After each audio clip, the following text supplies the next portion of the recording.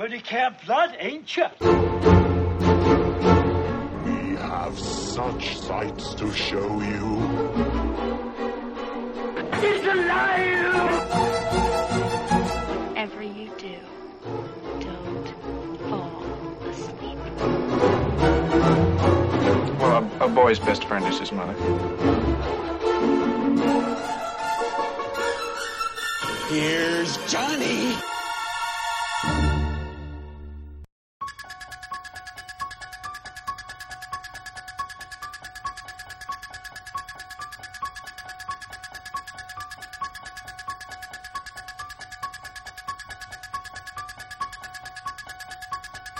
Hello, and thank you for joining us for another night of Camp Blood. My name's Steven, and back again is Alicia. Yes, me. Today we're doing what we did last time, well, in the last regular episode, and we're reviewing a movie that's still in the theater. And we're reviewing 2018's Halloween. Last October, we went through all the Halloween movies in a 3-hour episode. Wow. Yeah, that was our special. That was long. Yep. And Annie was there, and we went through each and every one of them. All the way 1 through 8, and the 2 Rob Zombie ones. So now we're going to cover the newest one, also just called Halloween. And before we start, I really hate that title. Why? Why is it just called... Okay, so... No, I don't like the name Halloween. I don't like what they did with this, where they erased all the sequels. I don't like when film franchises erase the sequels to make another sequel, because it's basically the filmmaker saying, we fucked up, we don't know how to fix it, so let's pretend these don't exist. I don't know about that, because if you know what, I can't necessarily remember all the Halloweens, so I will tell you that, but they don't all coincide to me at all. Like, none of them to me go together. I don't know how they do. They all absolutely go So you're together, not- except for Part 3, because Part 3 has nothing to do with Michael Myers. Yep. Part 3 is about Halloween masks that kill children, Oh, and it's awful. okay. But the second one's a direct continuation of the first Right, she's one. in the hospital. Then 4 is, takes place 10 years later. And then 5 is a direct continuation. 6 is pretty much a direct continuation. And then they start over again. Because, that's the thing, is they already erased sequels with H2O.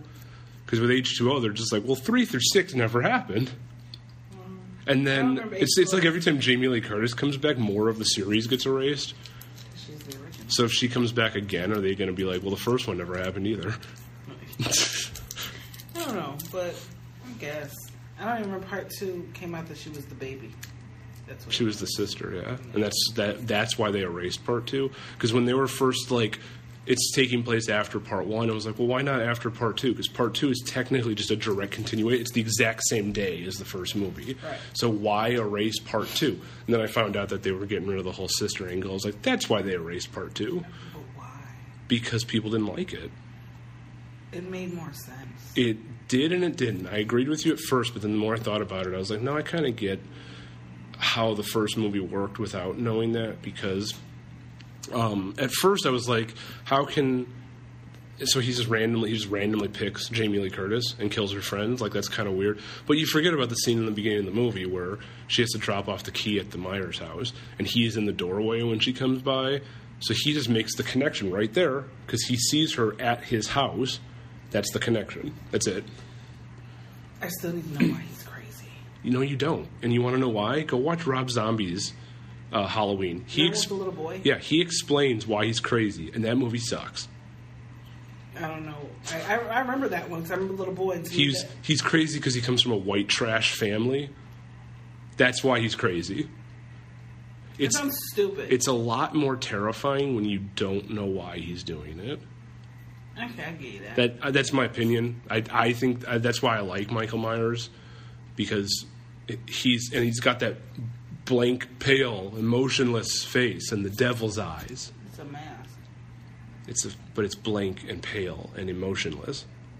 And the eyes are so big because the mask is so damn big on his face. I just quoted the first movie. That's why I said all that. But that's the thing. The mask has no emotion on it. The mask is just blank and white. That's why it's scary. Like, he could be wearing a fucking devil mask, and you're going to be like, this is a joke.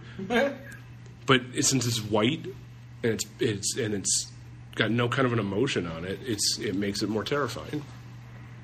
But let's go ahead and listen to the trailer so we can start the review of the actual movie. Testing 1, 2, 3. We're on. We're here to investigate a patient that killed 3 innocent teenagers on a Halloween in 1978. He was shot by his own psychiatrist and taken into custody that night, and has spent the last 40 years in captivity. Hello, Michael. I have something you might like to see.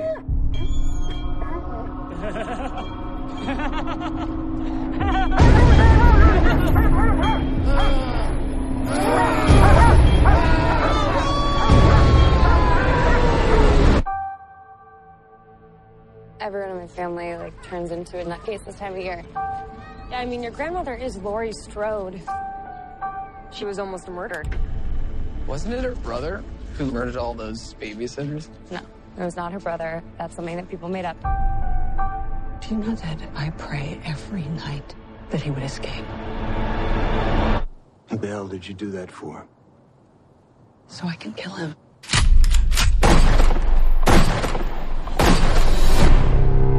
Dad, look out! The bus crashed. Mom, what bus crashed? Michael escaped.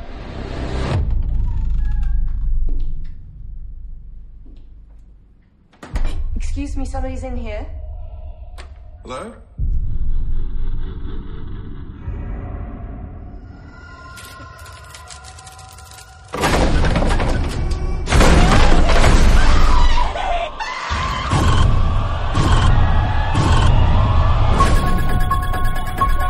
He's waited for this night. He's waited for me. I've waited for him. Get out of the room! Get inside!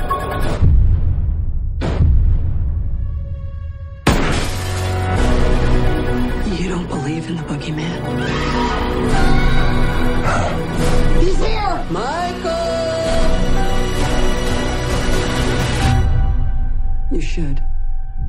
Can you close the closet door?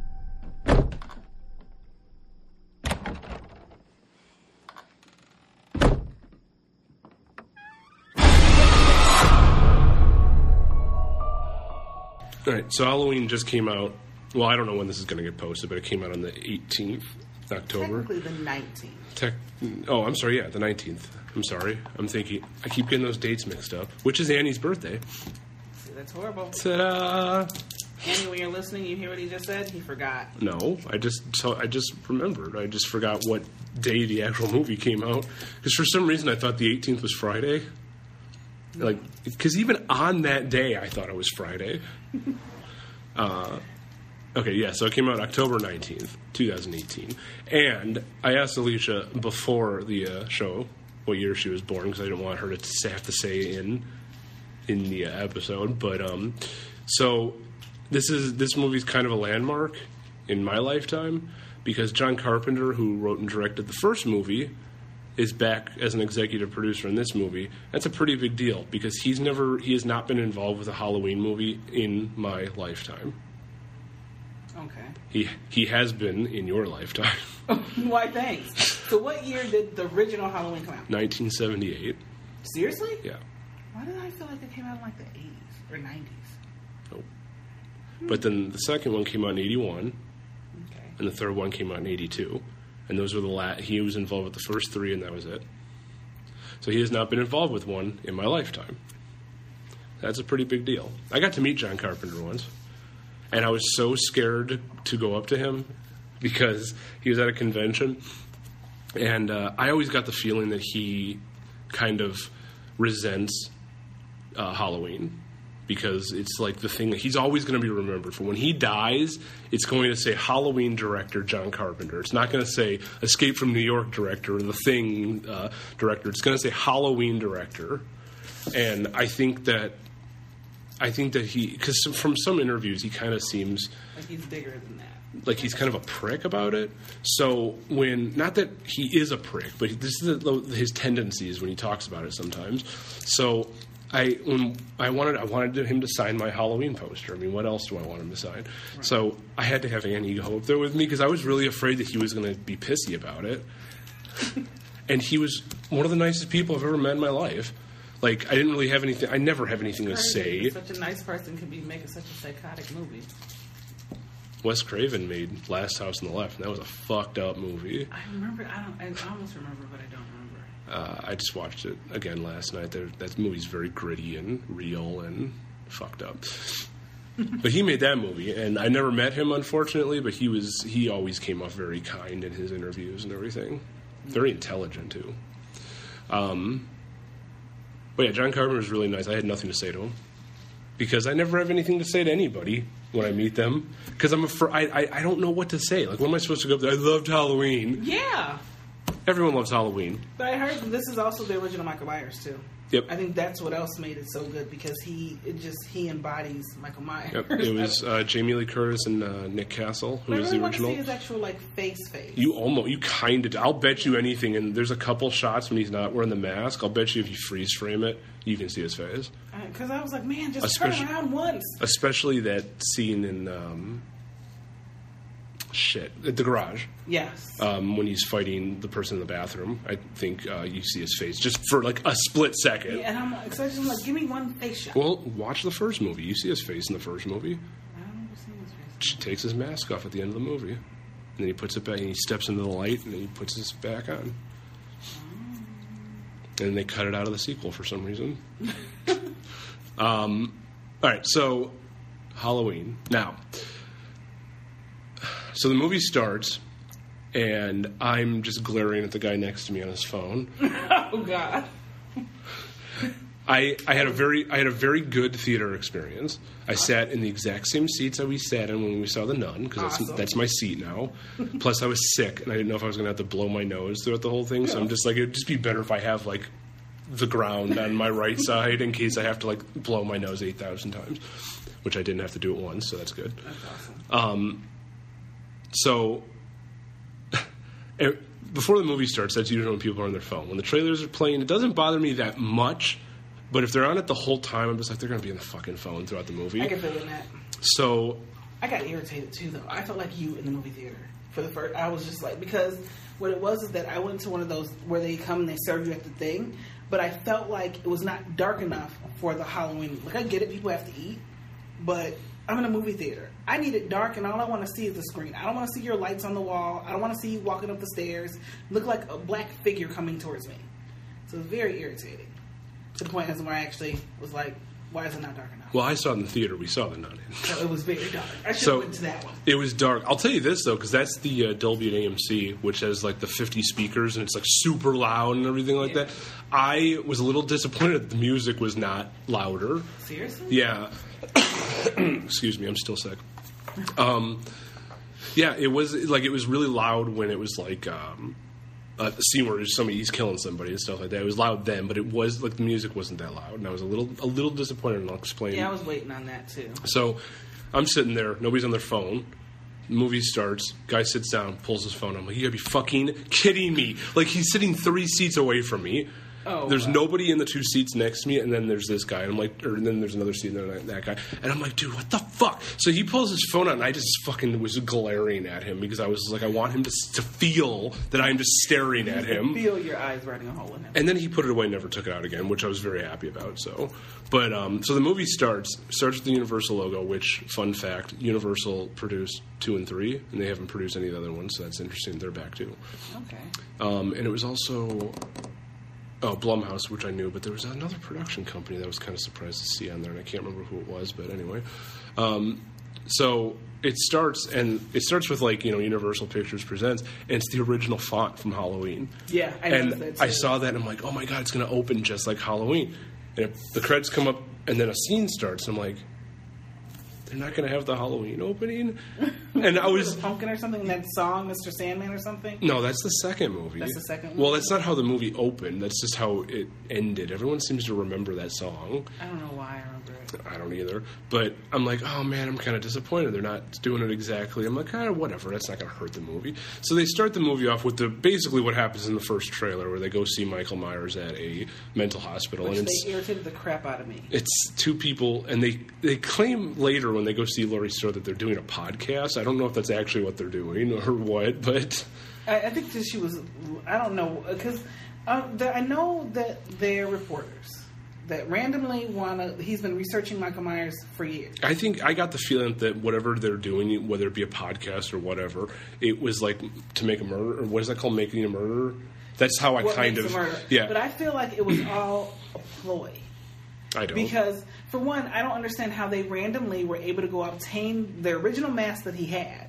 Because he said, I went to such and such's house and got... No, didn't they say No, he went to the district attorney. Yeah. And I'm just like, they just gave that? They just gave you police scene evidence? So I'm like, something's not adding up because you're just reporting it. Now, if the doctor could have got it to see if he could get Michael to react, that would make a little bit more sense to me. So that right there, I was just like, okay. See, but the thing is it can't be a ploy because they didn't do anything to prove it was a ploy in the movie. Yeah. Unless they make another one and that it's... one scene sort of to me did. It was one little statement the doctor made towards the end that I sort of was like, I think it was... No, we'll get to that fucking doctor. Yes. But I wanted him to step over the orange line and Michael Myers rip his face off. It was yellow. Orange. Was it yellow? Orange? Whatever. It looked orange to me, okay? Fine. So here, okay. When we first saw that trailer and I saw that scene, I'm like, I don't think they actually have stuff like that for... like psychotic prisoners. I think they do. What are they? They're like chained to the ground? I don't... well, each one was sort of had a certain square, but... To me, that seems like cruel and unusual punishment to chain somebody to the ground, regardless of if they're in like an open area. Michael Myers, some kind of weight was there. Yeah, but I think that was just there for theatrics to make it seem like... Because otherwise he's just in a prison cell because or something. I think what they do in like those kind of areas, they maybe let them come out like one at a time or certain ones come out. Probably. But to me, that just seemed like a thing that they just put in there to make it seem cool. Yeah, because it was sort of weird when they pulled up the mask, how all of them just started acting crazy. Yeah, well, because that mask embodies evil. So they do that scene. He pulls the mask out and he's like, "Come on, Michael, you feel it? Say something." And then he's like, "Say something! Say something!" And then it just cuts to the fucking credits, and I'm just like, "Oh my god, that was so fucking awesome!"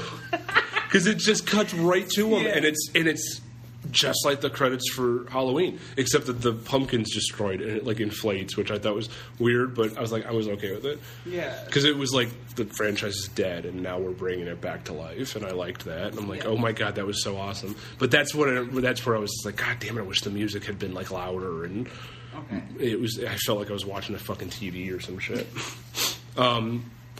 So yeah, the movie starts off. It was fun to see music by John Carpenter because a lot of people don't know that John Carpenter is also a composer, and he wrote the music for a lot, if not all, of his movies.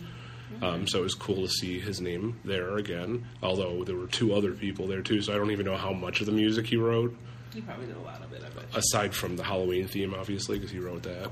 And then Cody Carpenter, who I assume is his son. And then...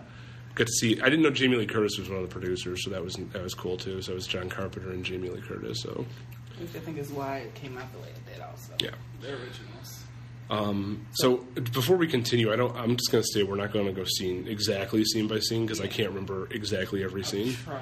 But I believe the next scene is them going to Laurie Strode's house.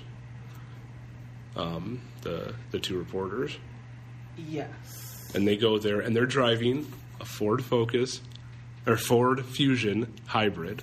Just like you. Yeah, except it was black. Because I'm looking at the inside of the car, I was like, that looks like my car. And then, I kid you not, when they pulled up to her house and you saw the side of the car, I saw hybrid. I'm like, holy shit, that's the exact same car I'm driving. So they get to go. She has it all gated and all like secluded in this most craziest way. And the lady she's out in the middle of the woods too. And the lady gives him an envelope full of cash, which I thought $3,000. I thought that was sort of awesome. He was like, I'm a reporter. I shouldn't have to give this. But she's like, how does $3,000 sound? And she opens the gate for that. I'm like, it didn't take much to get Laurie Strode to open her gate. Yeah, but like Michael Myers could have shown up and been like, I was $3,000. I don't think she ever knew his voice.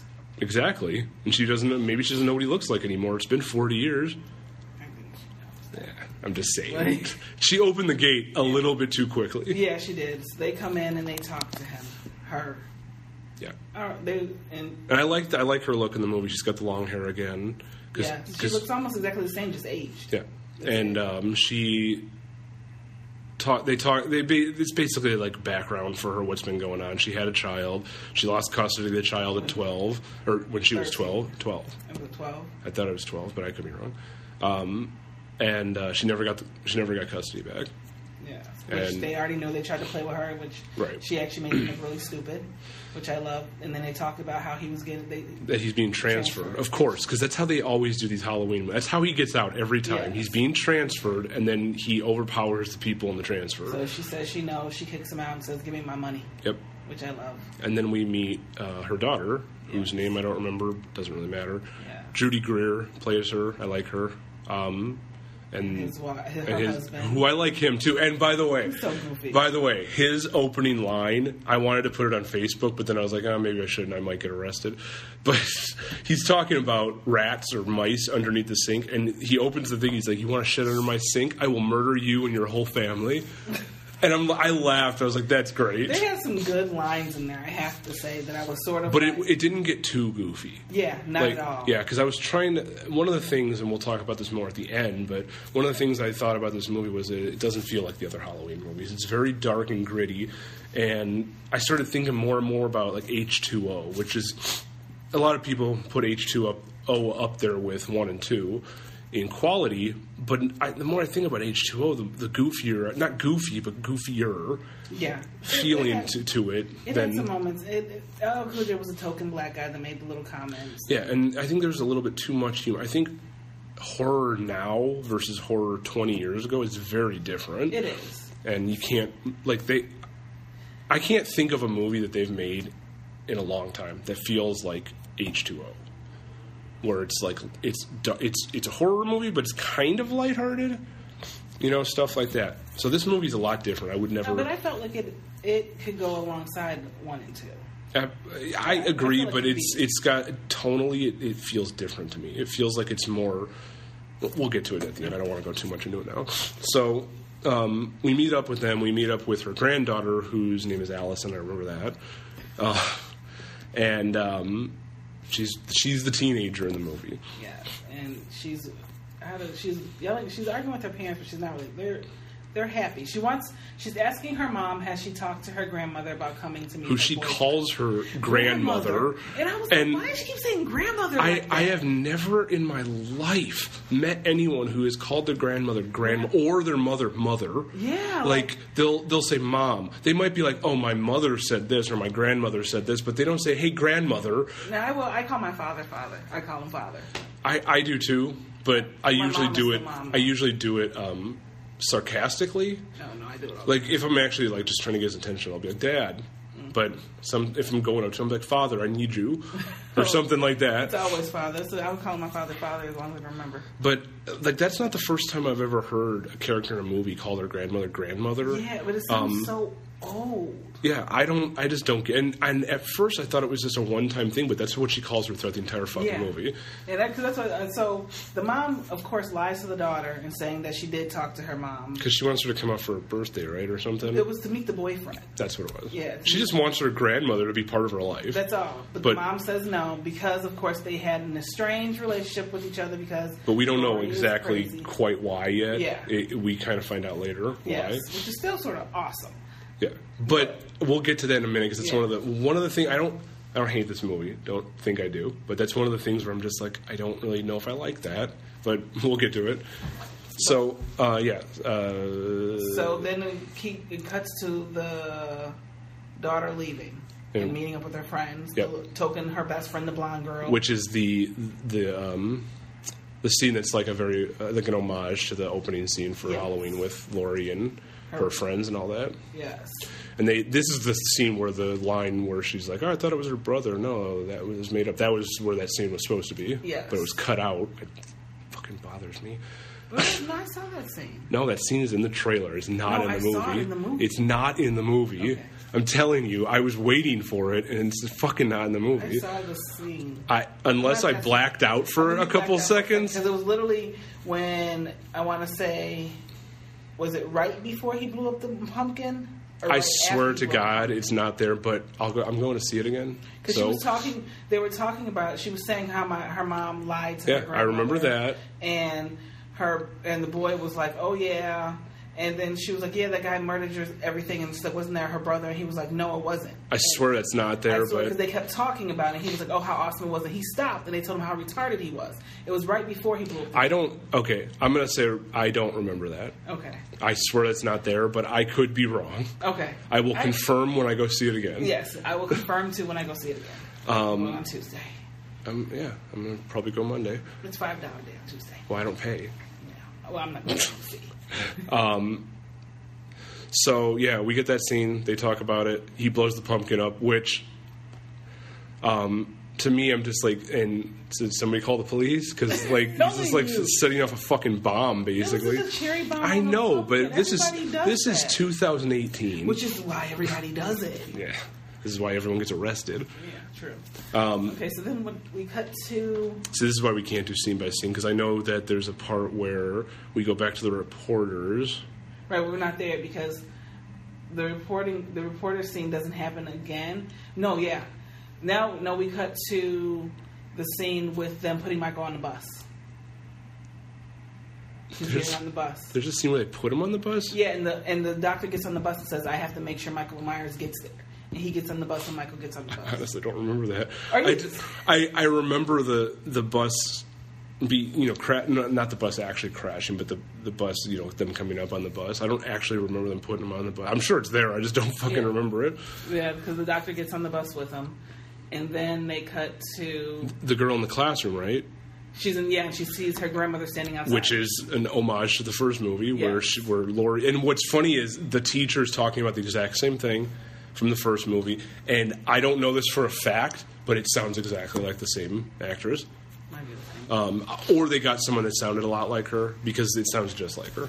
But yeah, they're talking about fate, and that's what they were talking about in the original one. But she sees her grandmother standing out, and I was waiting for her to look away, then look back, and she's gone. I thought that would have been a funny thing to put in the movie, because that's... Yes, that's what ends up happening. So then it shows Laurie trying to give her granddaughter the money that the reporters gave her.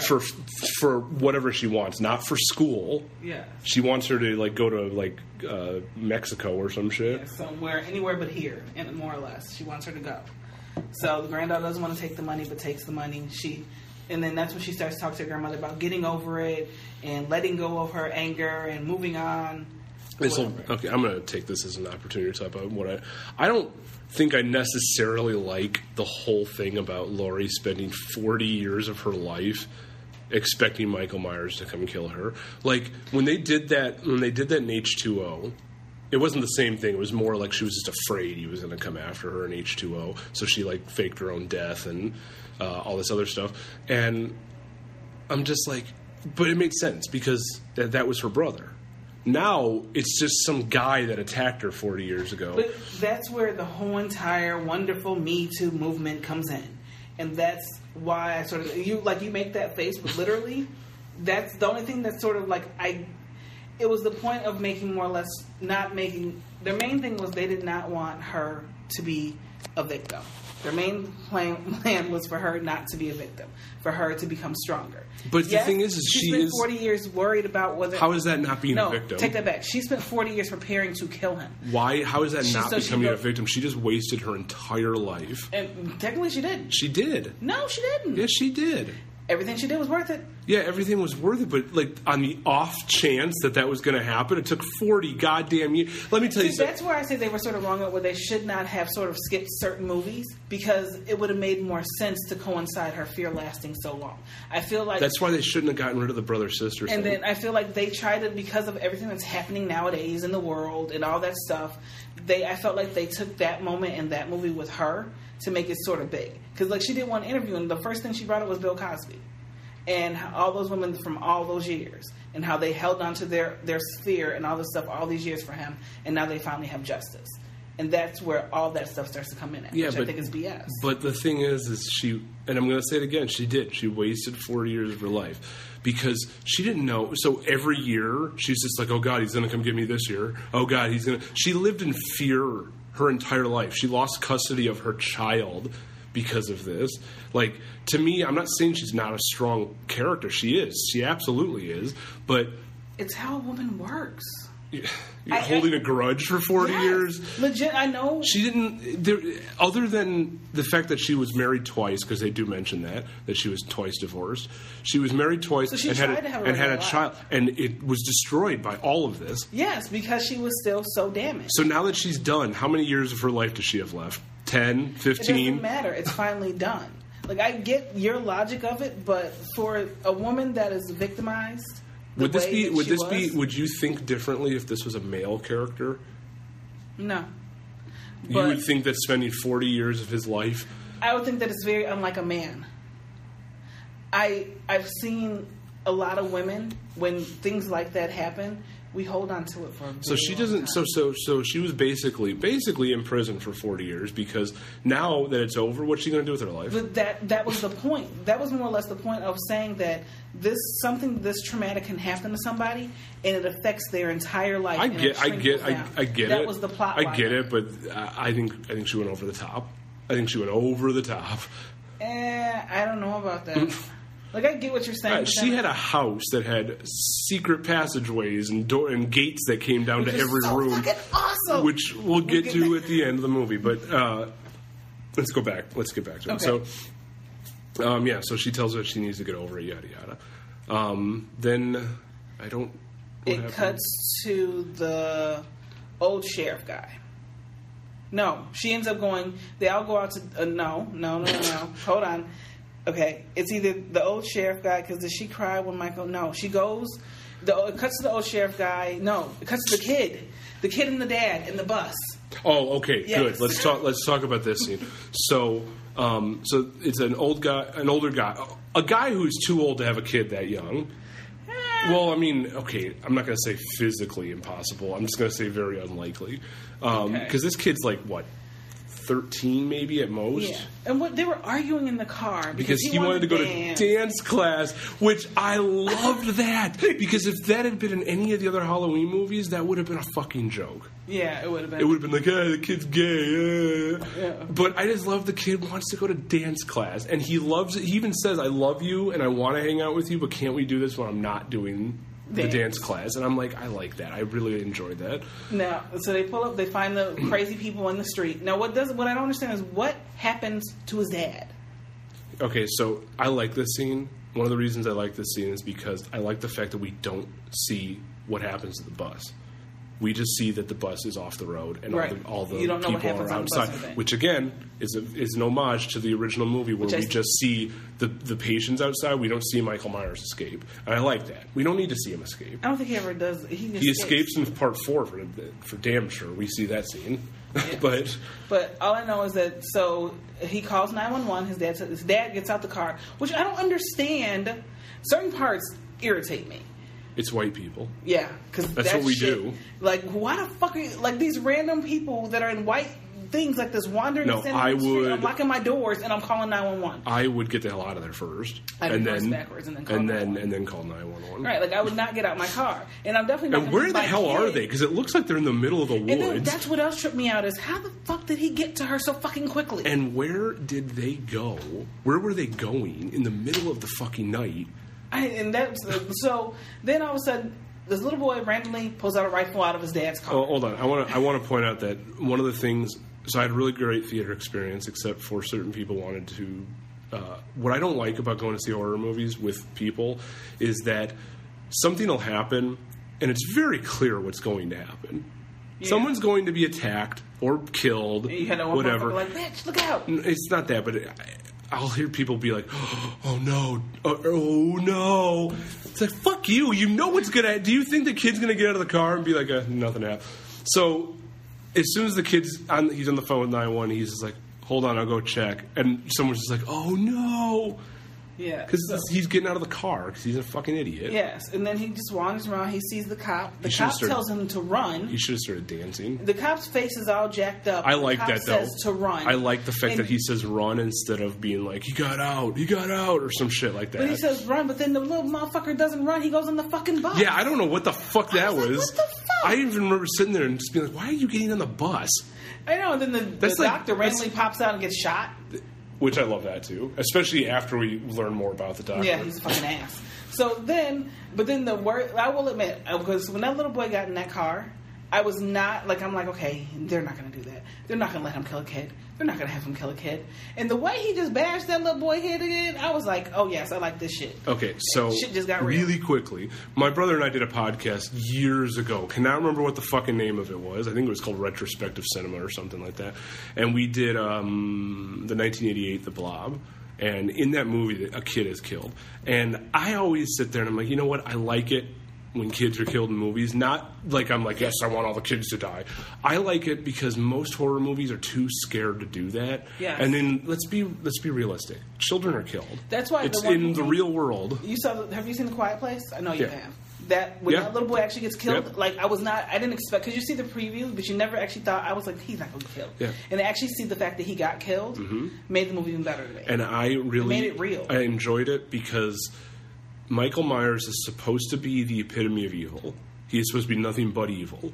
And if he's nothing but evil, he's not going to play sympathy for somebody age-wise. Now, however, there's a little bit later, there's a scene where I'm glad they didn't do it, but at the same time, they should have. But I think they played it off because the baby was crying, but then he heard a girl's voice, which made him look somewhere else. Fine, but I mean, I'm glad they didn't do it because honestly I don't want to see a baby be killed because that just seems awkward. But to be fair, if he's the epitome of evil, he should have. So then that's when they cut to the original sheriff from the original Michael Myers, right? He was the sheriff because they said he was the deputy that arrested him in 1978. No, he may have been the deputy, but he wasn't the sheriff. Or whatever. He said he was the guy. I don't know if that guy's actually from the original movie because there was no deputy. I think he is. No, there was no deputy. There was just the sheriff in the first movie. I don't remember. So okay. I don't. Maybe but I know he had something to do with it because I remember seeing him in one of the movies. I don't know which one it was, but so then they cut to him and he gets in, and of course he runs out to see where the buses are, and they show him. Then they cut to them at the wonderful dinner. Weren't they at dinner? Yep. I forgot about that scene, yeah. Where it's Judy Greer, her husband, and Allison, and then boyfriend. And the boyfriend. And I like how she's just like, so did you call grandmother? Yeah. And she's like, yeah, she came to my office, we had a great time, and then oh really? And then all of a sudden she's just there. But here's the thing. So we get the feeling that Judy Greer is just fucking lying to her. And then when her mom shows up, she doesn't act like surprised, like, oh, I can't believe you're here. She's like, oh, good, you made it. So was she lying to her? No, that's why I say, to me, it was two different stories going on in there that necessarily, I think, that show something a little bit different than what you would think. Because the way that, even though the way that she talks about it, like when you finally find out about her childhood later on in the movie, but the way that they talk about things and the way that it seems out, I think it was almost planned. She wanted to lose custody. And she was not, I feel like she could have got her daughter back throughout her marriages or whatever. But there's a reason why they kept them separated. Maybe she wanted to keep her daughter safe, so losing custody was the only way to do it. And I think that's why I think she knew that about her mom. But played the victim throughout the whole entire thing. But what does that have to do with what I just asked? What? When she shows up at the dinner, she acts like she knows. It was a plan. Like between her and her mom, even though they. Oh, I see what you're saying. You think everything that happens, yeah, up until the end of the movie was planned. Yeah, literally. Like I feel like could be. Like I feel like Laurie Strode literally trained her daughter that way to be this way, and under these circumstances, this is what's going to happen. So then we also see that Laurie just downs an entire glass of wine. Yes, which is again an homage to H2O. Which she does that in a restaurant. I have to go home and watch that movie again. So then she breaks down and starts crying because she comes out about her fear and stuff like that. And that's which, to me, even though they didn't really play it off like this, I almost felt like that was a lie, that she was crying. Yeah, that's what I'm saying. Something wasn't added. Yeah. And then they cut to... She finds out... She goes to her daughter... She sees it on the news that he escapes. And then she goes to her daughter's house. Wait, are we skipping? No, we're skipping over the What scene? Are we skipping over the reporters in the gas station, or is that the next scene? That's the next scene. Okay. Because I thought that happened. I thought, oh no, maybe you're right. Okay. It didn't happen because what tripped me out though was how close he was and how quickly he got to her and how he knew which way to go exactly. He's going to Haddonfield. They didn't explain it in. I don't understand. Now that's what I will tell you that made no sense. That did not click. That made her psychotic to hold on to her anger, because a woman that is a victim is not going to stay in the same damn place. We don't know that she's in Haddonfield. She's in the middle of the woods. She's not that far from Haddonfield. She has to be, because again, she's probably, maybe she's staying there because her daughter lives in Haddonfield. Right. So she's just keeping an eye on her. So then they cut to her breaking into her daughter's house. Her daughter walks in and gets real suspicious. I love this scene. And my thing is that you saw how she walked in. She noticed the door. She noticed things. Like it's clicked onto her real quick. And that's when she pulled out a gun on her dog, which I thought was funny as hell. She's like, do you have a gun? Oh, yeah. I love that scene. But I like the scene where she just comes out and she's like, bang, you're dead.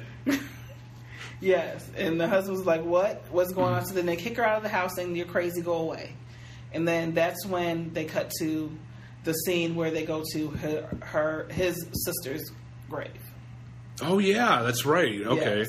I was like, the next scene's where they get killed at the gas station. Yes, I completely forgot they did that. Because that's a tricked out thing. That's how I figured it out. He leaves, after he gets off the bus, he goes to his sister's grave, I guess, to see his sister's Which grave. I love how they did. Well, he stole the grave in the first movie, so okay. He's obviously got some connection.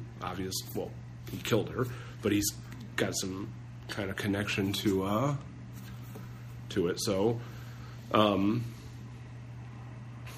so then they showed the reporter sitting on the grave talking about they told people there. That's when the podcast thing came up. No, the podcast thing came up when they went to meet Lori. She's like, we're doing a podcast. They talked about how he killed his sister in front of her grave. Right. And that's why I was just like, I guess they are doing a podcast, because this seems like research for a podcast. So then that's when they notice, somebody notices Michael standing behind the tree. Which, all white. I just love how they look over and he's just standing there and that's it. Yeah. No other reference. Nothing. He's just there. And then they end up at the wonderful gas station. Okay, this is a great scene. I love it. One of many good scenes in this movie. Yeah. So this scene is, I always, even in the trailer, I thought this was like an homage to H2O, because there's a part in H2O where someone is in a bathroom. The only thing that happens in H2O is he steals her car, but... Oh, yeah, he does steal the car. Yeah, but, so the girl, the woman, goes off... And asks for the loo, and he's like, the what? The bathroom. At least she's not a jerk about it. She's like, do you know where's the loo? And he's like, what? And she's not like, okay, fine, the bathroom. Right. Like, so she goes to the bathroom, and then she's sitting in there, I guess, and you see Michael get out of something and walk past him as he's pumping gas, but he doesn't notice Michael. Yeah, and then she goes to the bathroom. He doesn't have the mask yet by this point. Yeah. The mask is in the trunk. Trunk. Yeah. So then he notices, he goes into there and he kills everybody in the gas station, steals the maintenance man's outfit, which randomly can fit this huge ass guy. This is how he always gets that thing. Every movie he steals it from somebody at a gas station. And that's when he goes into the bathroom. But the way he kills the guy in the gas station. I love how he dropped the teeth while she was sitting on the toilet. He kills him and he rips off his jaw or something. Like, he is fucked up. He is strong, man. Well, strong. Yeah, he's always been strong. Yeah. He walked through a plate glass window in the second movie. I gotta watch that movie. I'm gonna have a Halloween night. Start from the beginning. So, whose teeth was that? Was that the? I'm assuming it was the guy that was in the gas station. That's right. So as he's trying to attack her, she's freaking out and screaming. And she puts up a fight. She does, but then somehow the guy randomly goes into the thing and sees that everybody in the thing is killed. Well, he was probably going there to pay for the gas. So, yeah, because now you have to pump and then you can pay. Now, Oh, yeah, that's right. Maybe he was just going in there to get a map or to get something to eat or something. So then he notices everybody dead, so he goes to the bathroom and he sees Michael and he's like, Michael. What trips me out, though, as he's sitting up there and because as he's killing old dude, why the hell did she stay in that damn toilet? Why didn't that bitch crawl from up under that stall and take off running? Oh. He was too busy killing the other dude. Because she thought, I don't know, because she got the fucking I would take that crowbar and I would run with the crowbar. The crowbar didn't stop him. I'm just saying, when you're panicked, you may not think Have you ever been in a situation where someone's being killed on the other side of the door from you? It wasn't on the other side of the door. He was banging them all around that bathroom. I know, but that's the thing. She could have, but she could have become a victim. I mean, she did, but she could have. He broke somebody's neck. Was so gross. You saw their spinal cord coming out. It was sort of cool how they did that. This movie is probably the goriest of all the Halloween movies. Yes, it was. Are you crazy? I guess Harry did some things, but I guess for a mainstream horror movie, this was very gory. It was awesome. So then he kills them both in the bathroom. Which I'm going to be honest with you, I did not expect them to die, especially not in the middle of the movie. I thought they were going to be like the main characters, honestly, because they're the first people you see in the fucking movie. And I was like, oh, okay, well, they're going to have this big part in this movie, and they're killed off almost like, what, their third scene? Yeah, I was glad. I didn't like them. I liked them. So then you cut to he gets in their car and steals their car. But he puts the mask on, which I was disappointed they didn't have the Halloween theme play over that. Yeah, true, that was. I mean, they do make it a big deal. It's like almost in slow motion, and he puts it on, and it's this big deal. It's finally complete. Yeah. So then he gets, and he's on his way to Haddonfield. And then, did the police show up at her house to get her? At Laurie's house or at Laurie's house? Because Laurie shows up with the police at her daughter's house. But there's a reason why. Because Michael Myers escaped. Right, but what made her go get the police and go to her daughter's house? Like, I know maybe after the report of the two people being killed at the gas station. Because she said she had been called because her daughter. That's when her daughter goes to the Halloween party. They're going to be Bonnie and Clyde, her and her boyfriend. And one thing I was sort of happy about though is they didn't have the normal stupid teeny bopper movie scene where they're all at a party and everybody gets randomly starts getting killed at a party. That shit is irritating. No, it's just all insanely random, which is what I liked. That's what I liked. It wasn't them coming to a party and he just showed up at that party to kill the teenagers. So. In the long run, she's at the party with her boyfriend, whatever. And they have the roles reversed because she's Clyde and he's Bonnie. And we skipped the whole entire part when you meet his friend, and they're at the high school. Well, that was way in the beginning. That's irrelevant. Wasn't even that important. So remember it. So you talk about is that the friend that she like befriends later, and then he tries to make a move on her? Yeah. I don't even remember him being introduced. Are you serious? Yeah. That's when they were in the school and they were making out, and he was the first person that brought up their Halloween costume because he was telling her boyfriend how he ditched him to go. Did I fall asleep randomly a couple times? I don't remember that either. You know me, I remember weird shit movies, so I usually do too, but. So they're at the party, woohoo, whatever. He's getting drunk. She doesn't, for some odd reason, she's a goody-goody and doesn't drink, whatever the fuck that is. And Laurie shows up at her daughter's house like, we have to go, Michael's here. And they're trying to, and what happens is the reason why they can't get a hold of the granddaughter is because she caught her boyfriend kissing another girl. He threw it in pudding. In pudding. And it kept ringing. Yes. So they couldn't get a hold of her. The mom was freaking out, and the cop said, okay, well, you go to your mom's house. Which randomly, why are they going to go to her mom's house? Because she has that, thing underneath the... Yeah, but they didn't know that. So my thing is, why was her house the safety net? Her daughter did, but why? And she said, we're going to go to my house, and they'll bring her to us. The police are just there to help. People can do whatever they want. And if she wants them to be at her house. Then... And what it was, we were missing scenes where the sheriff is going to the black sheriff that comes in and talks to the old sheriff. The black sheriff with the cowboy hat. And what is, they find the doctor. And who doesn't die. Yes, thank you, God. None of the black people died. At all. And we're going to talk about the best black character in the movie in a second. God. It was so they set up there, and every scene that for he was killing somebody, Laurie was showing up. That's what else happened, is that he saw Laurie a couple of times. Oh, yeah. And what ended up happening, why they ended up there, is when she caught Michael, when Michael was doing that random killing spree walking down Haddonfield. And she tried to shoot him when the sheriff was after him, too, because he had went to... You're skipping a whole entire part, though. I remember that, but where was that? That was, literally right after the party scene. No. Was that before or after the babysitter? That was before. I thought it was after. It was after the babysitter, yes. Okay. But that's when she ends up at her daughter's house too.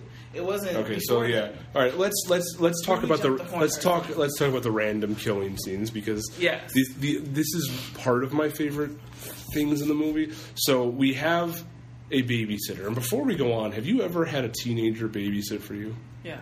Really? Yeah. I didn't know that was still a thing.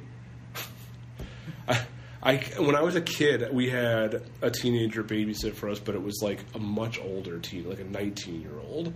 You're 16, 17. Why? Why do you trust your children with somebody that young? I know people actually now have 13-years watching their kids. But why? Why would you trust somebody that young? Well, because they're really just sitting in their house watching your kid make sure they don't burn down the house. They're not really doing anything else. Yeah. It's not like, because more or less if you have a babysitter come at that point in time, your kid is like going to be asleep or whatever. It's not even going to happen. But we skipped the whole entire scene. What? Because he does all this random killing, which the sheriff, because when they get at the gas station, Laurie Strode is at the gas station. And that's when the sheriff sees him and you introduce the black cop. Which the black cop, to me, sort of makes a whole entire joke about Michael Myers. And the sheriff guy was like, no, you don't understand. And they end up at the hospital because that's when they realize there's one name on this list where we can't. They talk about how they found 3 guys running through a field trying to catch butterflies, another random person somewhere else. And they talk about how they found all the inmates at the hospital scene when the doctor was in the coma. When was the doctor in a coma? When they found him on the bus and he was shot, he was still sleeping. He was in a coma? Well, I don't know if it was a coma. Okay. He was still drugged up. And that's when they talk about how they found everybody. He said, well, there's one particular name that I noticed is not on here. Okay, I remember that. Yeah. And then that's when all the random killing comes. Right. That scene was right before the reporters got killed. Right. And then Laurie Strode is where the reporters got killed at. So then he sees Laurie there. Yeah. Then he kills who after that? After the reporters, he kills somebody else randomly. Wasn't it the babysitter? He killed like 3 people before he even got to the babysitter. I don't know. There's a lot of people killed in this movie. Yes, because he killed one random lady with a hammer in her kitchen. Oh, He slit another lady's throat in her house. The lady in the kitchen had the baby. Oh, yeah. You see what I'm saying? There was a lot of other killing before that. So we have that scene with the hammer, which is in the trailer for the second trailer, which is really quick. I mean, it's almost exactly how it plays out in the trailer. Yeah. He beats her off. He beats her off camera with the hammer and then takes the knife. And then she has a baby, and that's where Michael Myers goes to the bassinet or whatever you want to fucking call it, and he ends up not killing the baby. And because he hears the lady's voice and walks out, and then he goes to the next house where the lady was on the phone yelling at somebody. Which I fucking love that scene because like she's on the phone in the house. This all takes place right outside the window of her house. And she's on the phone with somebody, and he walks past the window, and then he walks off screen for a while, and she's talking, blah, blah, blah, blah, blah. Then she goes to close the window, and she goes to look out. He's in the house, like right behind her. He just slits her throat. And I'm just like, oh my God, that is fucking terrifying. And now we cut to the best person ever. I swear, that little boy fucking rocks. So, like, I'm just fucking sitting here cutting my nasty ass toenails. Like, we have a babysitter. This is the only babysitter in the movie. Which ends up, the reason why it cuts to the thing is because she's on the phone with Allison, telling Allison to come over, and he's like, they're going to smoke Alakazam. Yeah. Or they're just going to do Alakazam, I'm sorry. They're going to do all this stuff. I know you're talking about weed. Yes. That kid is just really a smart-assy, but he's great. Yes, like, he's so great. Like, he was a token black guy. Like, he had to be like 10 or 11 years old. I hope that kid has a long, successful career. Yes, because he was awesome. Yeah, and later on, he does something that I just fucking I wanted to stand up and applaud. Yes, I did. But okay, so we meet up with, I don't know what her name is, but Allison's best friend, random blonde babysitter. Now, the reason I say it's the only babysitter is because in the first movie he kills babysitters, so it's just kind of weird that this movie there's just one. And it's sort of, to me, I think it's sort of weird how he just ended up so happened to be on the same damn block by the same damn house to see. Like, I don't understand how he even ended up in that house. He's going from random house to house, and he just ends up at that house. So she. And I love the dynamic between the babysitter and the kid because they like go back and forth with each other, and I like that. So she ends up putting him to bed. And he's just like, oh, I'll leave the door open, a crack, whatever. So she goes and finds her boyfriend, and they're... typical make out. She hears some weird noise. Yep. And then she goes upstairs because the kid's freaking out. He's like, there's somebody in my room. There's somebody in my room. And then she goes in there and fucking... No, you missed the best part. What? When he was like, there's somebody in my fucking room. She said, come on, let's go check. She said, why the fuck you gotta go? Why can't he go? Oh, yeah. I was like, yes. I love that right there. Like, why are you going up there? Why doesn't he go? Me too. You want to be equal? Hey, no, fuck that shit. Take your ass up those fucking stairs, man. Then you enjoy that 75 cents to the dollar. Yes, goddamn. No, I'm good. So then she goes in there and they talk shit to each other, and that's when can you close the closet door? Now this is a scene that's in the trailer, and it's also, if I remember correctly, it's flipped in the trailer. So when because I've seen the trailer like 100 times, so I swear the door opens outward to the. On your right side, but that's how it opens in the movie. In the trailer, it opens the other way. I don't know why they flipped the frame, but whatever. And she also tries closing it like 3 or 4 times in the trailer, but she only does it twice in the movie. But I like that where she tries to close the door, doesn't close. Disappears. And she tries to close the door again, doesn't. And then she opens it, and there he is, just fucking right there. It's not a jump scare or anything. He's just fucking there. And I love how he hops out. Oh shit! I love. Oh yeah, and then oh my god. Okay, so I'm just gonna jump to it right now. I love this kid because he does exactly what black people do. He got the fuck out of there. Yes, I was like, yes, go with the fucking girl. In fact, when the boyfriend, because he's like fucking around with a motorcycle in the garage, he hears her screaming, so he goes back in and he sees the kid, and the kid it doesn't even stop and tell him what's going on. He's just gone. No, he said, no, you ain't got. He told him not to go up those stairs. No, I know, but he doesn't even stop. He's just like yelling it as he's running out the door. Yes, it was the best. I want to know what happened to that kid. He's gone. He want to call 911. Probably. Because that's when it cuts to the sheriff getting his... Because the boyfriend gets a knife and says, fuck it, he's going to go up there. But I'm going to be honest with you. If I was the boyfriend and I heard her screaming, I might... I wouldn't go back in the house, first of all, but I might, like, go... Be like, what the fuck's going on? If I see a little kid running out and just saying, don't go up the stairs... He did run up the stairs at first, remember? Because when he ran out the room and she tried to run after him, when Michael caught her and had stabbed her, he ran up the stairs, she said run, and he just took off. Yeah. He doesn't... I mean... Yes, you had to tell him twice. That little boy was up. Like, we all know a little white kid would have stayed there and gotten stabbed. Like, no! So... that kid's gone. So then it cuts to the sheriff getting the message that there's a domestic disturbance at a house. Well, they don't know what's actually going on. But it literally said domestic disturbance. Yeah, but they don't know what's going on. So that's what they were told. Anyway, I don't like the fact that they have contributed to a domestic disturbance based off of how the movie was and the whole entire Me Too movie. Because I feel like it was connected. Oh my god! I do. If I could roll my eyes harder right now. That's all I've been hearing about the references. It's sort of irritating. That's coming from Jamie Lee Curtis. Who gives a shit? She's fucking Laurie Strode. I don't give a fuck. Okay, so then they cut to him going in there trying to see. And of course, typical scene. The sheriff goes into the room. He sees the boyfriend hanging from his neck with a knife. Which is an homage to the first movie. Which was sort of awesome. But we actually see it close, because in the first movie, he stabs the boyfriend in the neck or whatever, and he's like pinned to the wall. You sit there and you're like, is that knife really long enough to go into his body and go into the wall and be in the wall enough to be able to hold up an entire human body? But in this movie, we actually see like a close-up of the knife in his neck going through into the wall, which I thought was kind of neat. So then the sheriff goes upstairs. But we don't see that happen. We just see the aftermath. Yeah, that's what I'm saying. A lot of times there's a lot of aftermath things, but it was sort of awesome. But then he goes into the little boy's room where the dinosaurs are spinning, and he sees... Somehow he took the time to cut holes in a sheet and put it over her body and put her in a chair. Homage to the first movie. So... There's a lot of homages to the other movies. So then it cuts to Jamie Lee Curtis or Laurie Strode standing outside the window and seeing the sheriff in one window, and then the next window over seeing Michael Myers. And she actually has a perfect shot, but of course it's his reflection in the mirror. So where was he? He was there, but he was standing at a mirror, so all she saw was the mirror. Because I remember that, and I was like, what the hell just happened? Because it does show the scene also of her, we forgot to understand at her house when she was shooting all the dummies and had perfect shot of shooting them in the head and was doing some massive shooting. That shit was raw as hell, though, the way she did it. All those damn guns. So then it cuts to the sheriff, her and Laurie and the sheriff. Laurie hits the sheriff in the face. Oh, we completely skipped over something. So we said we were going to talk about it later, but we missed it when we got to the scene. So after the dinner is when we find out that Laurie's daughter was raised to be a combat person, where she had to learn how to use a gun. And she talks to her. Yeah, she talks to her when they're in the parking lot, and that's when she's like, I learned to shoot a gun when I was 8 or something like that. And she had to spend a life in a cage and stuff like that. She's giving this whole entire story of this miserable, horrible childhood, and she got taken away from her mom when she was 12 or whatever. And then it cuts to literally, once she tells her daughter all that shit, we're at what? The police. Laurie, she's talking to the sheriff, and the sheriff is asking her why the hell, because that's when the sheriff and the doctor and everybody come together, and he's like, oh my God, you're Laurie Strode.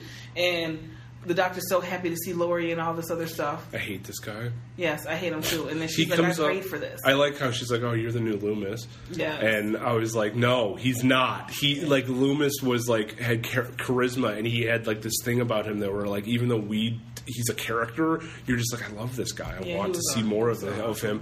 But this guy, you're just looking at him and you're like, I want him to die. Something about him was just off. Yeah, and then his obsession was a little bit too off, and just the way that he was talking. Are we at the scene that I really want to rip apart? Right now we're still outside on the babysitter's house with Lori. Okay. And then we're getting there soon. And then she goes with the sheriff and everybody to her daughter's house to get her daughter. Yeah. And that's when they show why she couldn't get a hold of her daughter and all that stuff, whatever. Oh, and then is this the scene with the guy that makes a move on her? Yes. Okay. Now this because he's killed everybody. This is my favorite scene in the entire movie. It was fucking funny as hell. I love this scene, and I'll explain why. So her boyfriend cheated on her, right? And they ended up not leaving together, but she ended up leaving with his friend or whatever. And the friend's like really nerdy, dorky kind of guy, but he's like that lovable nerd, you know. And they're kind of walking back home, and even I was just like, oh, they're gonna get together. And he kind of like tries to kiss her or whatever, and she's like, what the fuck are you doing? Like, no, like she's like, I wasn't sending you any vibes or anything like that. So they're in somebody's backyard. They'd climbed over a fence, and he's drunk. And there's motion lights that come on, and she leaves and flips him off and climbs over the fence and leaves. But he's drunk, so he's just kind of sitting on the ground. So then Michael Myers is there. He's on the other side of the yard by a tree. Huge ass yard, though. And what? It was a huge ass yard. Yeah. And he looks over at him and thinks that it's the guy whose house it is. Right. He's like, oh, so-and-so, I'm sorry, you know, I'm sorry if I'm trespassing, blah, blah, blah. And the lights go out. And then they come back on, and Michael Myers isn't where he was. And he's just like, where the hell did you go? And then the lights go off again, and they come back on. Michael Myers is, like, right in front of him. And he's, like, trying to actually, like, talk to him and shit. And then the lights go out, and I'm like, oh, great, here comes a jump scare. And the lights come back on. As soon as they come back on, he's just swinging the knife right at him. I'm like, oh, my God, this is fucking amazing. Like, I've never seen a scene like that in a movie before. Yeah, I thought that was just a genius scene. And he gets fucked up. He gets his fucking jaw, the bottom of his jaw, impaled on a fucking fence. Yes. And then she sees him, and he sees her, and they lock eyes. Yep. And then she takes off screaming, running. And somehow she finally gets... They randomly, out of nowhere, finally... At least it makes sense. Finally, someone opens their fucking door when someone's banging and screaming. I'll give them that much. Yeah, not like the first Halloween where she's like, would you please help me? And they turn the light on, and then they turn it off. Yes. So that's what I would have done. I would have been like, fuck this. So then she's surrounded by all the neighbors and everything, and the sheriff comes and picks her up with the doctor. And... That's when it cuts to Laurie Strode at her house, too, with her daughter. And they show the daughter push the button. And she knows. And she knows what's going on. She goes down there, and her husband's like, what's this? And she's like, it's my childhood. Yep. And they go down into the room, and then the mom, Laurie Strode, opens up a wall full of guns and says, pick your poison. I have to pick a revolver because it never gets stuck. And she shows him all this. The husband's looking like he doesn't know what the hell is going on. And then it cuts back to the sheriff, and they pull up to the daughter, the granddaughter. And they get her and say, we're going to take you to your mom. And this leads to the scene that I want to rip apart. Okay, hold on. So then we get into the car, and they're driving down, and they're like, okay, we know he's close. Just keep your eye out of the window, Allison. Do you see him? Do you see him? Do you see him? And the doctor's like, well, he's still a property of the state. You can't kill him. And the sheriff says... That right there, I'm just like, what? That's not... If somebody's out there just murdering people, I don't give a fuck if he's a... property of the state or whatever. Kill him if he's killing people. And that's what she says. I'm gonna kill him if I can. Yeah. So then they see him, and Allison spots him, and says, there he is, and the sheriff takes off, and the doctor's telling him no, and he hits Michael Myers with the car. So then, okay, so go ahead. This scene did something so bad that it almost destroyed the entire movie, and I almost wanted to walk out. If they had gone the route I thought they were going, I was like, I'm done. I'm not watching the rest of this fucking movie. And I've never had anything like that happen to me before in a movie, where one thing happens, and I'm like, I'm done. This movie's terrible. So the doctor gets out to look at Michael Myers. He's like, no, he's dead. He says it so quickly. He's like, he's dead. Trying to kill him. And at first I'm just like, why is he... Like, I'm not thinking. Like, I don't think that, like, 3 steps ahead when I'm watching a movie. I'm in the moment. So when he's like, no, he's dead. And I'm like, why is he saying that so quick? There's no way he checked his pulse that quickly.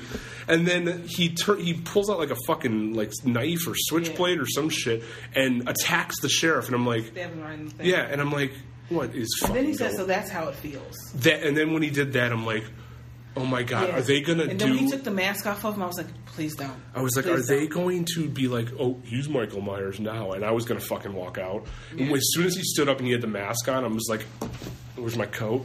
Like I was so. And here's the thing, that scene was pointless. That whole thing with the doctor wanting to keep him alive was fucking pointless. He had an obsession with him.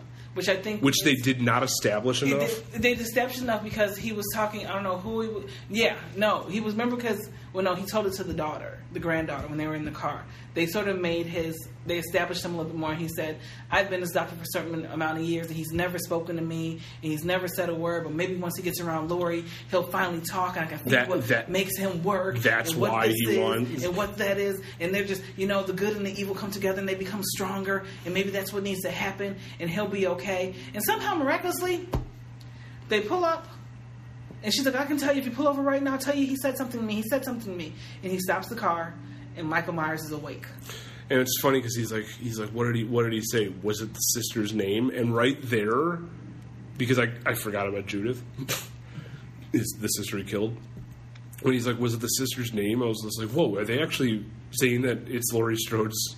Because I wasn't thinking. Right. Because I always forget that he killed his sister when he was a kid. Okay. So whenever I hear the sister, I always assume it was Laurie. Right. So I was like, oh shit, maybe they were lying to the fans and it really is. But then it was Judith, and I'm like, oh, okay, never mind, I'm an idiot. So then, of course, somehow he gets his leg up and ends up bashing in the doctor's face into the thing, gets out the car. Dude, he fucking obliterates his head. He stepped on his head. I was like, oh my god. And that's why I say that the whole thing was fucking pointless. There was no point to having that. If you took that out of the movie, that scene where he puts the mask on, he kills the sheriff, puts the mask on. Though, did he? Who? Oh, no. Yeah, he does. He does at the end of 6. At the end of 6, but not in the first 2, because Laurie's not even... No, and the second one doesn't matter anymore anyway. It's just the first one. But no, he does not kill him. Loomis just dies off screen, I guess. Yeah. Yeah, but that whole thing, if you took that whole sequence out, it doesn't change the movie whatsoever. It doesn't. It was sort of unnecessary. It was just an extra kill for Michael. And why did we have to have that character? Like, it would have been. They had to have someone to play. They had to have someone play a Loomis. No, they did not. Have a Loomis. But so they gave us the polar opposite. I didn't like that. They gave us a psychotic, stupid dude. No, they gave us the polar opposite. Like, Loomis was all about how he wanted to stop Michael because he knew what he was going to do. This guy was more like, I know what he's going to do, and I want him to do it. Because I want to know why he ticks. Like, that's just fucking stupid. So then you cut to, so now he kills the doctor, and for some reason the sheriffs are at the other end with the lights flashing and say, hey, look, there's the sheriff's car. Hey, look, there's his car. What are they talking? They're talking about eating. What are they talking about? I don't even remember. It was some dumbass conversation. I just want to throw this out there. So Danny McBride, you know who Danny McBride is. You may not know him by name, but if you saw Pineapple Express, he's the guy that Thug Life. Okay. Yeah, that's Danny McBride. Danny McBride wrote this movie. He co-wrote it. Yeah, I saw. And when they first announced it, I thought he was going to be in the movie also. And then somebody was like, no, I don't think he... Because honestly, if they put him in the movie, it would have been a comedy then. Yeah. Because as soon as you see Danny McBride, you're just going to be... But when I saw these two cops, I was like, Danny McBride should have been one of these cops. Like, I would have been completely fine with that because it's just that one scene, right? And then they're killed or whatever. Yeah. So I wish one of them would have been. So the granddaughter hops out of the car and starts running through the forest by her grandmother's house, which I thought was sort of odd because if the whole entire house was gated, how the hell did she manage to get through those woods to get to where Laurie had been shooting at inside of the gated house and get to the house? Maybe she's obviously in touch with her grandmother, so maybe she knows a way to get in. True that. So then the cops pull up to the thing, and of course Michael kills them and drives up to Laurie's house as a sheriff, and that's when the husband, walks outside to the sheriff's car. I didn't want him to die. I liked him. It was sort of. I wanted him to die a little bit better than how he died. So I loved how he had the sheriff's body up in there in the car setup, though. And that's when the gun goes off. Laurie goes up, looks for her husband, and notices that he's out there. She sees Michael, and she tells her daughter, he's here. Michael's here. And her daughter goes downstairs like she's supposed to. And I swear, that scene right there, I was like, they're finna kill Laurie. Like, I really thought she was gonna fucking die. That scene where he grabs her through the door. I thought she was gonna die, and I was getting pissed. So was I, because I was just like, if they kill her off like this... I was fucking done. I mean, I was expecting her to die in the movie. I was not. I was. Why?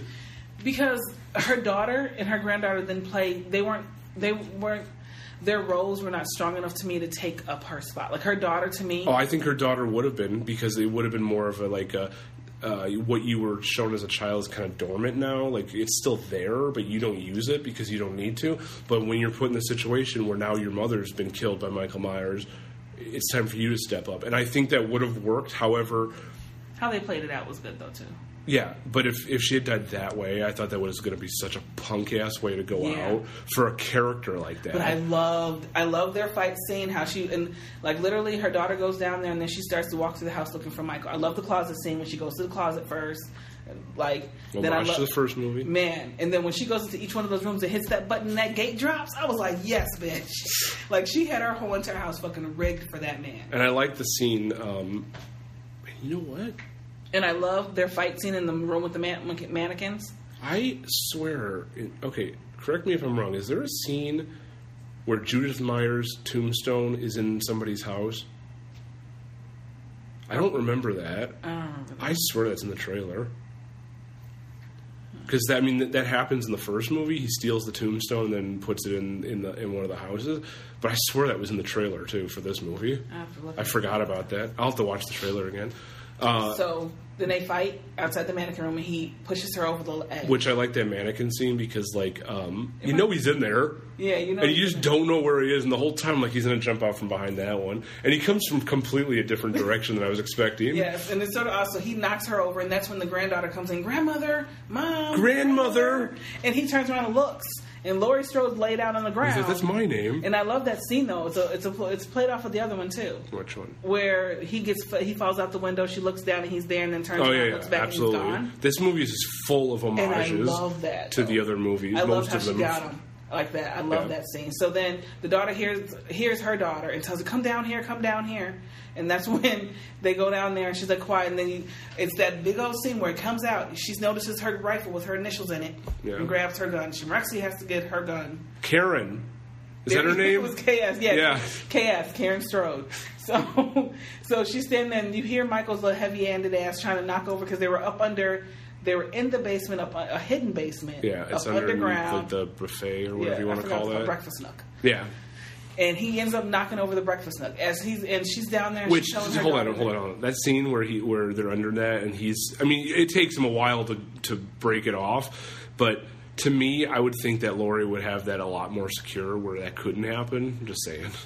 It took him a while, though. It took him a while, but come on. Again, Michael Myers is no human. So then you hear her, Mommy, I can't do this. Mom, where are you? I can't do this. And then he walks into her and she's sight. Like, gotcha. And then shoots him in the neck. Yes, which I think it wasn't even. Oh, we forgot to mention that Laurie blows his fucking hand off with a shotgun. Oh yes, I forgot that whole entire scene. Well, we didn't forget the scene. We just forgot that was when he's grabbing her through the door and shit. Blows his fucking hand off. Yes, which I thought was. I think he's only got like 2 fingers or something like that left. And that's how she finds him because she follows the blood drips. So then, as her daughter shoots him, she says, out of the black, here she comes, says, Happy Halloween, Michael. Which, okay, best fucking thing in the movie because if you watch the first movie when she's like being attacked by him and everything and she's looking for him in the house, there's a scene where she's standing there and she's standing in a dark doorway and then really softly you just see the mask come out of the shadow. And it's very reminiscent of that. And she's kind of like in half shadow. And she says, Happy Halloween, Michael. And that's not something that hasn't been done in any of the other movies. Because, like, let's not forget Busta Rhymes. So where he's like, trick or treat, she says, Happy motherfucker. And I know they get to fighting. Does she shoot him again? Is that how he ends up falling down the stairs? Probably. I don't remember. And then she tells her granddaughter and daughter to run up the stairs. And they run up the stairs. And, of course, Michael hops up and grabs her daughter's leg. He sits straight up.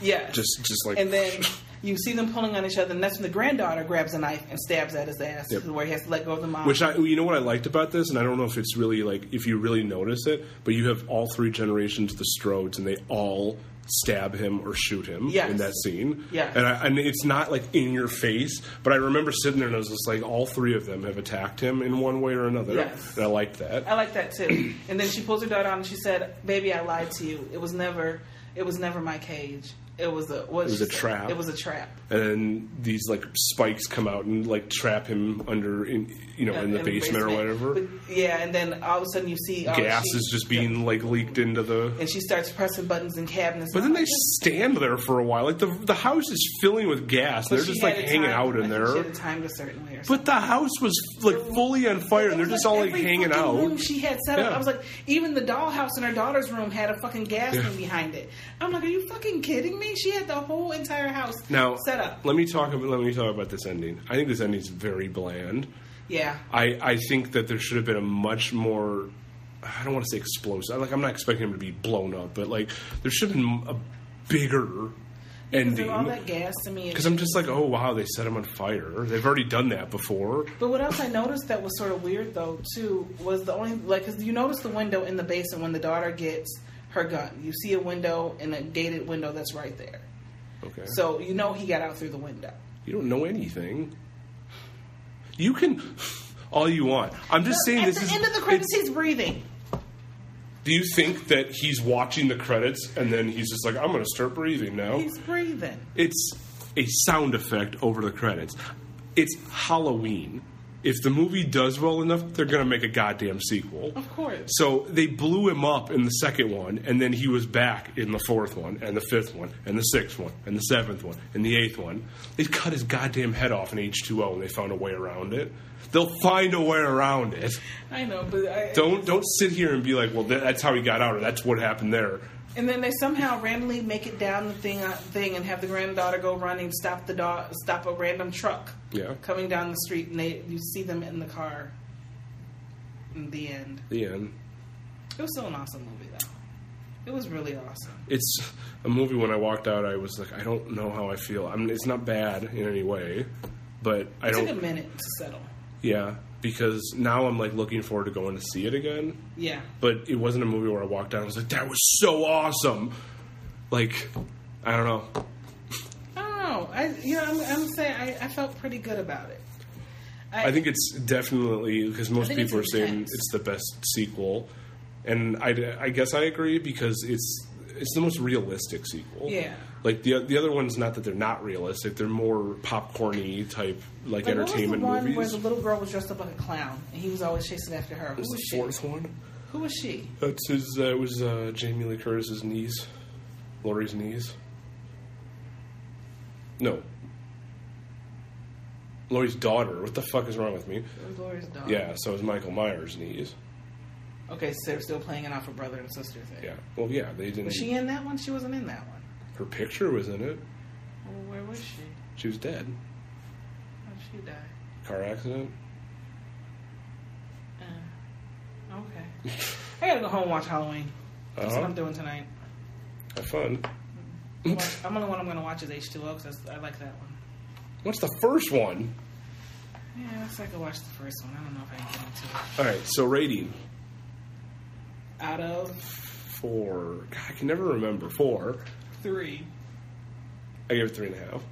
I could probably do it 3.5. Yeah, because I think it's a great movie. I think if it wasn't for that damn doctor, I probably would have gave it a 4. What's funny is most people, like, you hear people that are like, oh, God, Jar Jar Binks ruined Star Wars, or this one character ruined this, or this one moment in this movie destroyed the movie. I've never come across a movie where I'm just like, well, that just ruined the entire movie. I don't think I can think of any movie where I'm just like, that one moment destroyed the entire movie. No, I don't think it can destroy the whole movie. But I'll tell you, if they went that way, if that's what they were going to do, I was done. I was like, this movie is the worst movie I've ever seen in my life. Understandable. But they didn't, and I'm glad, but that was really pointless to put that in the movie, other than to enrage me for a few seconds. That's their plan. Let's do it to enrage you. Just for a few seconds. And then they didn't do it, and I'm like, okay. But it was moving on. It was definitely an awesome movie, I have to say. It's compared to a lot of the horror movies that have came out recently. Yeah, it's definitely done beat them a lot of. And I'm glad that I think it's doing well. It makes up for The Nun. Yeah. I think it's doing well, and I'm glad because I'm a slasher fan, and I want that. I don't want the genre necessarily to, like, come back in a big way like it did when Scream came out, but I'd like to see it revitalized, at least for a little while. I enjoy slasher movies. I don't need them to make another Friday the 13th. Yes, I do. I do, and I need them to... They're making one, though. No, they're not. What did I say about Camp Crystal Lake? So they have been talking about making a sequel to the remake, then they stopped doing that. They're like, we're going to do another remake. And now there's some... I don't know all the details, but there's some legal... Wasn't there a preview of something about Camp Crystal Lake somewhere, though? I think so. There's a lot of legal problems going on with Friday the 13th right now, from what I've heard.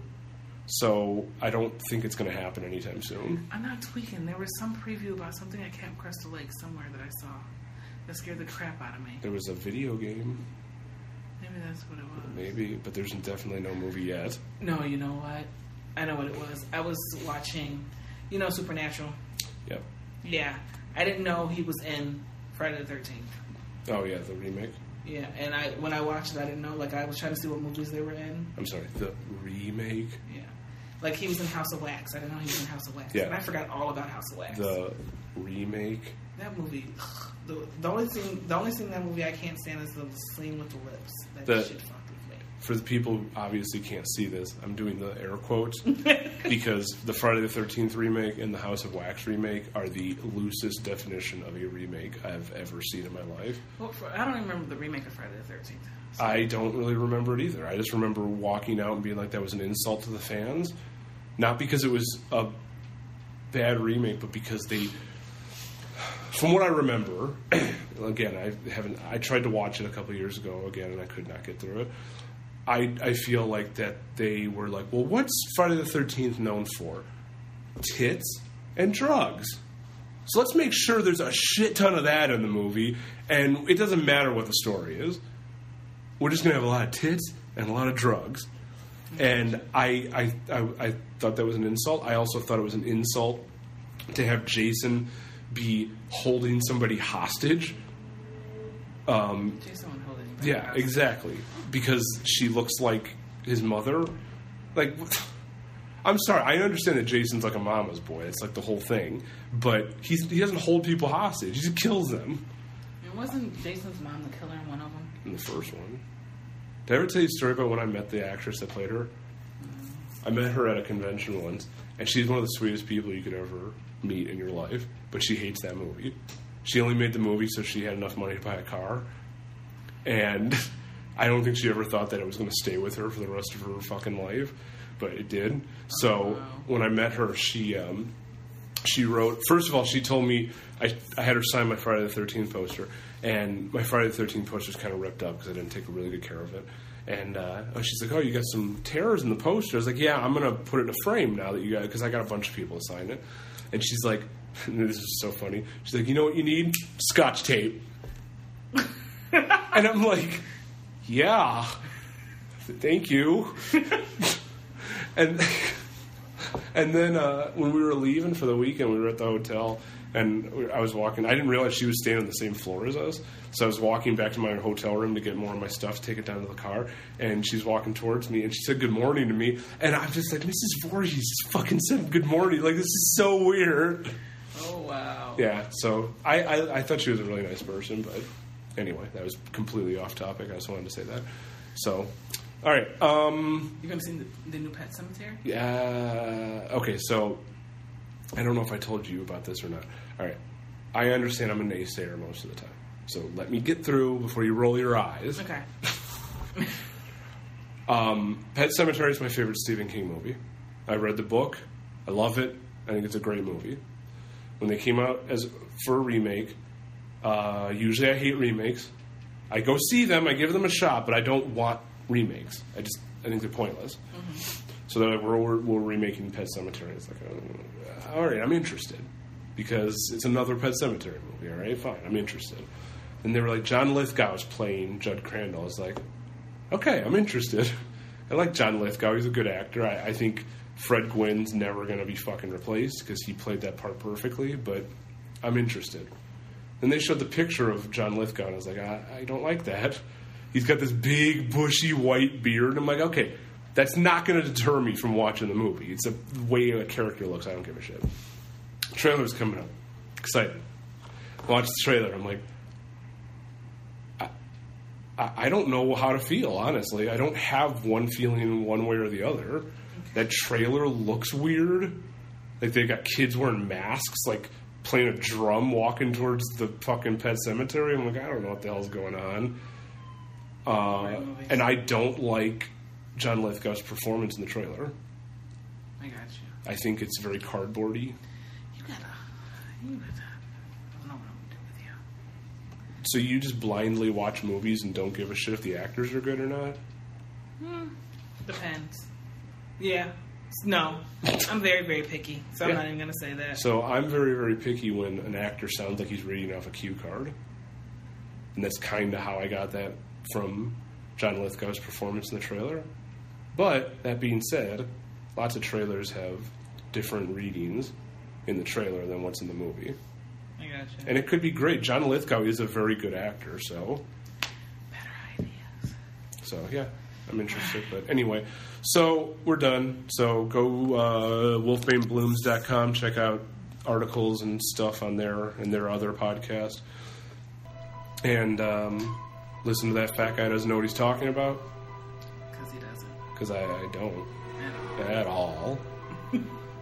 Go see Halloween. Yes, you will not be upset. And that's it. So thanks for stopping by.